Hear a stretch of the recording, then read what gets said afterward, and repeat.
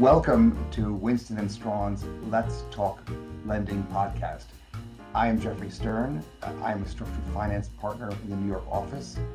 I am delighted to be joined today by Pete Morgan and Francisco Flores, who are partners in the structured finance practice, as well as Claude Serfilippi, who is a partner in the Latin America practice. Today, we will be discussing consumer loans in Latin America and the Caribbean. So welcome one and all. I thought that it might be a good place to start by talking a little bit for our audience about the structured finance practice.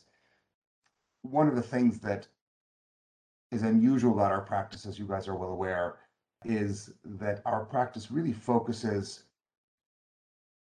bespoke transactions and tailored financing solutions. We tend to focus less on mature asset classes and more on the how do you build it sort of transactions, and work with a lot of clients figuring out how to most efficiently finance different kinds of unusual or emerging categories of financial assets. So we do a lot of work with specialty finance companies. We work with all forms of consumer loans and business loans as well. We do a lot of work with all kinds of trade receivables and lots of different kinds of operating assets, equipment, aircraft, patents.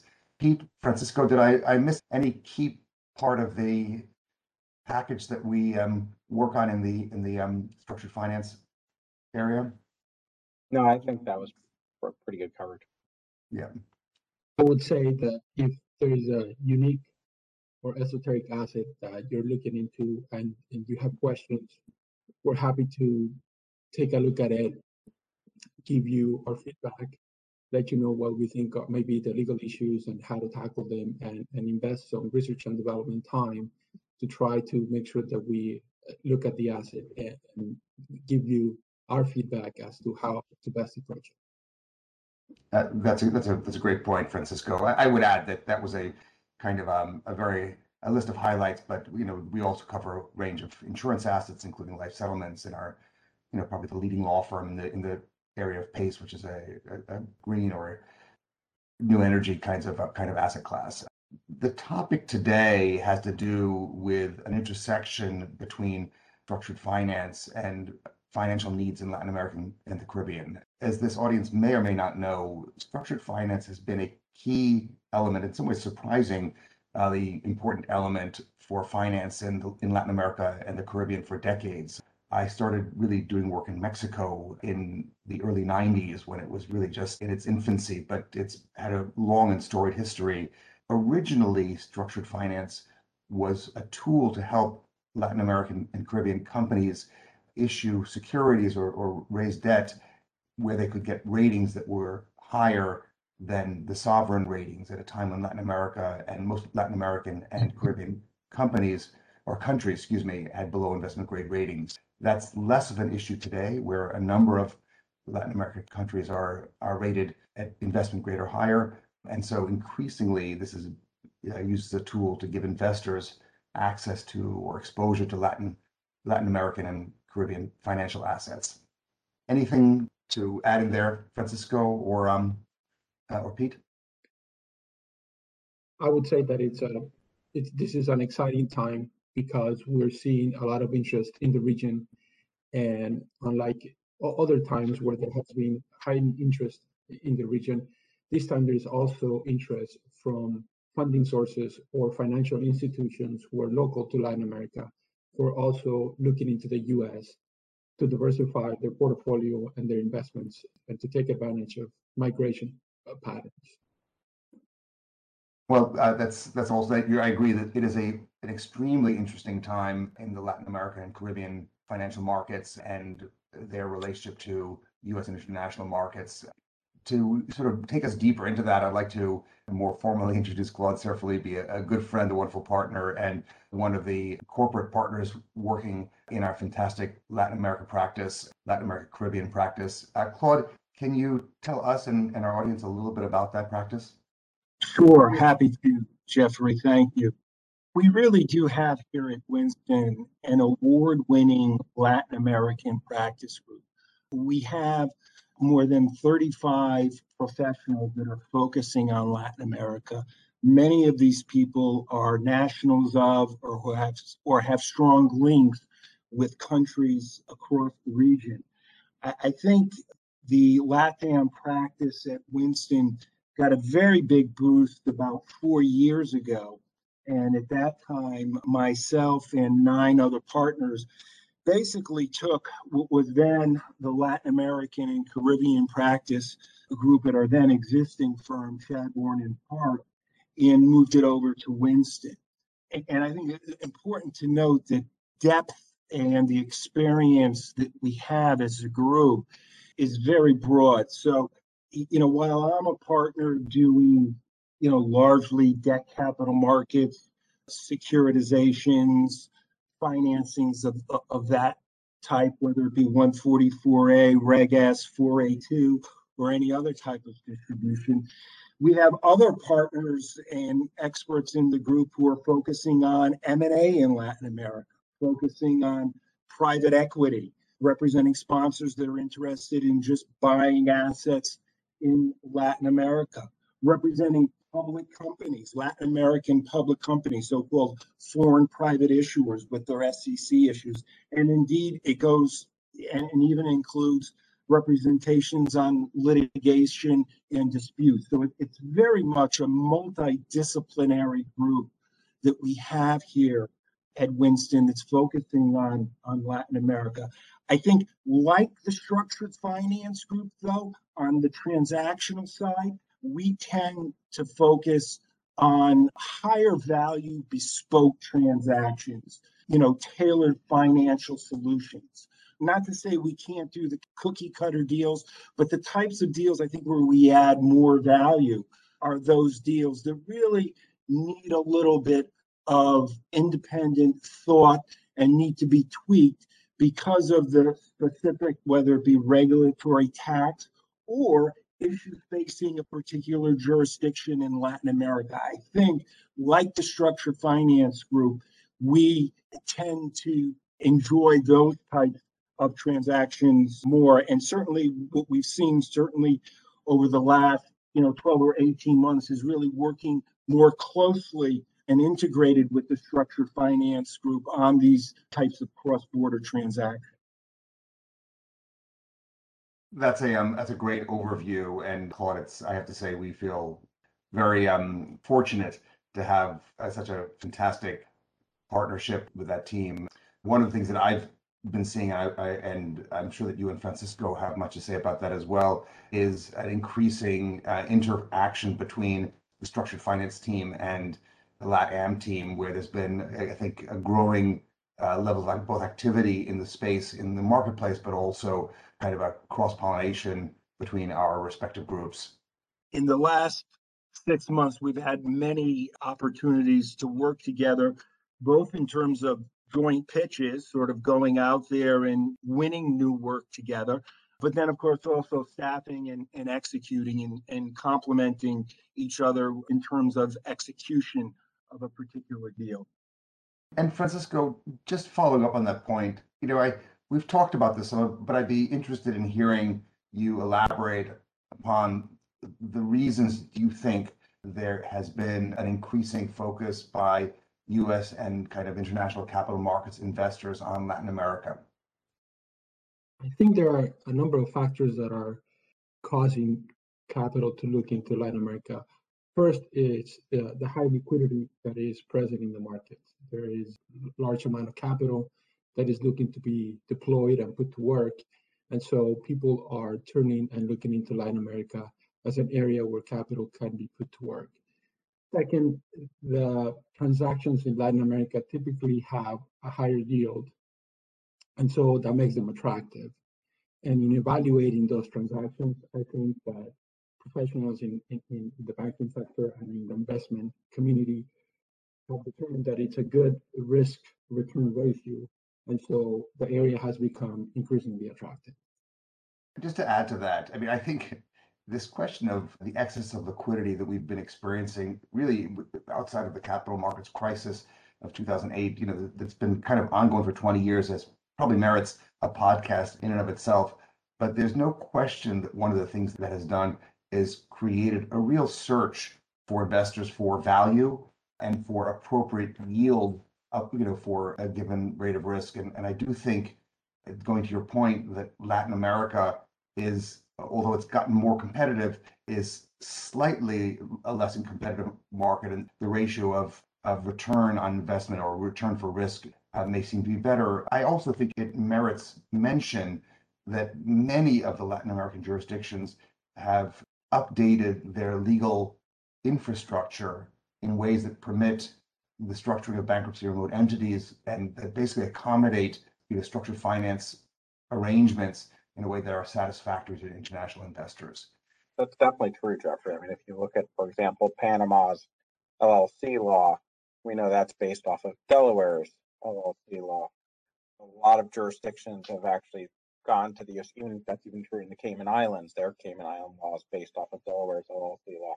A lot of the jurisdictions are working with Americans and adopting laws that are familiar to Americans, which facilitates their ability to get the risk-adjusted returns that they want. So I think one of the things that makes Latin America attractive is that there isn't a ton of liquidity, but what they're looking for is sophisticated structuring to prevent undue risk that we can properly address as counsel while obtaining those returns due to the lack of liquidity. And so I think that has been one of the things that we've been able to do so well for many of our clients who've approached us about some of these transactions. I think that's exactly right. The one downside is that I do think Latin American deals may take longer, in some cases at least. Maybe you can talk a little bit about some of the kinds of transactions that you've seen, and we can sort of go sort of around the room here and get some feedback, just so the listeners can have a sense of the kinds of things that we at least are seeing in the structured finance team and the LATAM team and sort of across the two of us, across the two groups. Sure, I'll start real quick. I mean, the most recent thing that we've done in the Caribbean and Latin America involved the securitization of an unsecured consumer lending platform that focused in those jurisdictions. It was a highly complex transaction that involved more than a half dozen countries. It obviously involved multiple currencies, various regulatory regimes, withholding tax issues that had to be structured. We worked pretty diligently with local counsel, as well as in this case, we represented the underwriter with Issuers Council to come up with a tax efficient structure that did not trip the regulatory requirements and had embedded within it the necessary currency swaps to make the deal work from a risk management perspective. One of the other major features that we had to consider when working on the deal is that obviously these are short duration loans and the deal is intended to revolve. So we had to come up with mechanics to permit the term securitization. Again, this was not a private transaction with banks, to manage to continue to revolve in a way that worked for the company's daily operations so that they could continue to provide short-term loans to residents of places like Panama, Bonaire, Curacao, and Aruba, for example. So there was quite a bit of complexity in structuring it. It was wound up becoming the second time we've done this transaction for this client, and they were exceedingly successful. They got great pricing for it, and we expect that there's actually going to be repeat transactions, just given how successful the outcome was for both the clients. First of all, that's a fantastic transaction. I just think it highlights several aspects of what we do and what is needed for these kind of cross-border transactions. So first of all, this really is a true case of financial solution for a company that gave them access to financing that is very unlikely to be obtained outside of a highly structured arrangement. It also shows Winston kind of having the chops, the nuance to be able to manage and sort of work with local counsel, many of whom may not be quite as sophisticated and familiar with structured finance transactions, and help them think through the local law issues. So there's always this interaction in these cross-border deals between international practices and U.S. law or New York law and the local law. And last but not least, this was a situation where really you had to work with a complex operational element to it. So this isn't just dealing with CUSIPs or some kind of an academic exercise, but you have a company that is working across many jurisdictions with local lending, and to be able to do a financial solution that works operationally requires a deep commercial sense, which is one of the skills I think our team brings to these deals. So anyway, kudos on closing that. I'll just mention briefly because it's sort of a kind, but I also just recently closed my second consumer loan transaction, unsecured consumer loan transaction in Puerto Rico. These were two completely different sponsors. The most recent one was interesting in that payments were made by payroll and pension deductions. So payments in the loans were deducted straight out of payrolls to municipal workers or their pension payments. And I just mentioned that in particular because, again, it shows how closely we had to work with local regulatory counsel to make sure that the structure, which was highly bespoke, worked not only for the financing, but also to make sure we didn't trip up the regulatory regime, which allowed for the payroll deductions. Francisco, you want to maybe talk about some of your deals, and then we'll move to Claude with some of the things that he's been doing out of the LATAM team. Absolutely. So what I've been doing is a lot of financing into the region by lenders in the U.S. who are providing warehouse financing to originators of consumer loans. And so there is a lot of activity in that sector where capital from the U.S. has found platforms who are developing in Mexico, Colombia, Peru, Argentina, and a lot of the major markets in Latin America. And so capital is flowing for warehouse transactions in those jurisdictions. Another interesting trend that I have seen is capital from Latin America coming into the US to diversify their holdings and to provide a sort of natural hedge so that they can have some of their capital invested in hard currency and some of their capital invested in local currency. So that's a trend that it's interesting and I hadn't seen in quite a while. And the last thing that I would say is that we've also seen opportunities of lenders who have been in the market for quite some time and who are willing to transfer some of the risk to new lenders to the market, so that if a new lender is interested in entering into the market, they can join an existing transaction with an existing structure with a well-recognized lender. And that way they can have some access to the higher yields and that type of risk without having to do all the work of new infrastructure and everything else that goes with being a new market participant. That's fascinating, Francisco. So it really allows new participants in the market in a way that's relatively gentle because they're going into a transaction that's somewhat seasoned, where sort of the structural pipes have been already tested. I also just wanted to mention, when you refer to warehouse financing, and I probably should have mentioned this in my Puerto Rico transaction, what we're talking about, I think, is not necessarily a temporary facility that's intended to warehouse for a subsequent capital markets deal, but essentially a revolving credit facility, or it could be a term credit facility that is an alternative to a bond offering like Pete's transaction. These deals can be executed through an indenture and the issuing of notes into the capital markets, or quite frequently they're executed through a syndicated or non-syndicated revolving facility, so through a credit agreement. And I think that's what, Francisco, you were referring to when you referred to a warehouse financing. That's correct.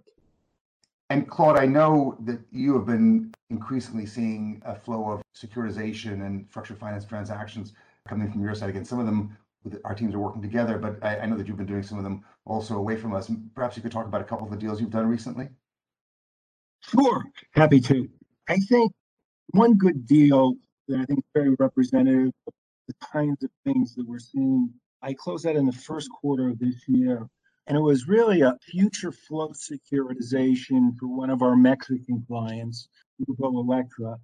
And basically, Grupo provides remittance services to companies in the US, pursuant to which those companies, on behalf of their customers, are able to remit money directly to Mexico. So think Western Union and companies like that. They have obviously points of sale throughout the United States. Someone, and probably a Mexican American, wants to send pesos back to a friend or a relative in Mexico. They walk into the Western Union, deposit dollars, and then within several hours, pesos appear on the other end in Mexico. So this type of remittance really saw quite a significant increase during COVID. The result was that the transaction was significantly over collateralized. Our client was seeing something like hundreds of millions of dollars per month being remitted through its systems to Mexico. As a result of this, we were able to get an investment grade rating for the transaction. So I think that's one good example. Another one is the red dorsal financing, which was really an infrastructure financing for the build out across Peru of a fiber backbone network. And used a structure, an RPI structure, which basically allows the sponsor to get periodic payments as they meet certain milestones in the completion of the project. And those payments come in the form of basically IOUs. The local acronym is RPI, which are obligations on the government to pay in the future. And basically, we monetize those RPIs to help finance the project. And that deal actually won Telecom Deal of the Year by IJ Global and Best Bond of the Year for Latin Finance. So I think those are two examples of the types of things that we're seeing coming out of Latin America. Those are obviously fantastic deals, Claude, and kudos for bringing those across the finish line. We talked a little bit in preparing for this podcast. We talked a little bit about kind of what this combination of teams brings to the LATAM market and structuring, including kind of our knowledge of the region and the way we work with local council, where we have many close ties and relationships. But maybe Francisco and Claude, you can say just a couple of words about this. I think our time is nearing an end, but maybe we say a couple of words about the particular character of a lot of these LATAM securitizations and Caribbean securitizations, and what combined LATAM and securitization teams, structured finance teams, bring to the table. Happy to. Sure. So I think that when dealing in Latin America, a lot of the business that is being done then there is dependent a lot on relationships. So it's relationship driven, and so we are very fortunate in our groups to have a very extended network of local counsel and relationships that go back decades. And so we're able to quickly identify the appropriate local counsel to utilize and discuss the appropriate structure to put in place. And so that's an advantage that comes from having a dedicated group of people who know both structured finance and who have been working in the area for quite a long time. And so that's I think an advantage that comes with having a large group of professionals who have been doing business in the area for quite a long time. Yeah, that's right, Francisco. And I think you're right. I mean, Latin America is incredibly relationship driven when it comes to transactions. And I think certainly our group's long-standing experience across the region, I think really inures to the benefit of our clients. And I think one good example of this is the LLM internship program, which we have now been doing for well over 25 years. We successfully did it at our prior firm and continue to do it at Winston. And basically what happens is after a local lawyer completes his or her LLM degree in the US, we give them an opportunity to work with us for half a year as an intern, working side by side with our New York qualified lawyers, and they're going to be getting a steady diet of cross-border deals, probably more than they would be getting at their local firm. And then after that internship, they basically go back to their local firm in Argentina, Colombia, or Peru. Since we've started this program, we literally have well over 100 LLM interns that have now returned to Latin America, gone on to be partners in local firms, or are going in-house to financial institutions or companies across Latin America. And we maintain and continue to develop that relationship. And when we're down in a country doing marketing efforts, meeting clients and potential clients, we always set up cocktail with the interns in that particular jurisdiction, and it allows us to refresh and keep that relationship going. So I think that's just an example of how we've been able to capitalize on relationships for the benefit of our clients, and we can bring those relationships to bear on a specific deal. But just before we close, I would also add, Claude, that because you and your team have been active in the region so long, and really in almost every jurisdiction in Latin America, there is a level of trust that I think to close a deal in Latin America is absolutely critical, because I think relationship driven, that phrase is really, I think, a shorthand for trust. And so I think that's something that you and the other partners in your group have earned over a very long period of time. And I think it does allow you to get things done, because I think for Latin America, a lot of what is important in bringing a partner into a transaction is that level of trust. Yeah, I agree 100%, Jeffrey. I think our time is coming to an end, so I'm just going to take a moment to thank you, Claude, and Pete and Francisco for joining me today, and thank you all for listening to Let's Talk Lending podcast. You can subscribe to the podcast via Apple, iTunes, or Google, or by visiting the Winston & Strawn website for more insights on the latest market updates and trends in the practice area, the finance practice area. Thank you again all. It was a pleasure speaking with you, Pete, Claude, and Francisco, and I will see you in the office.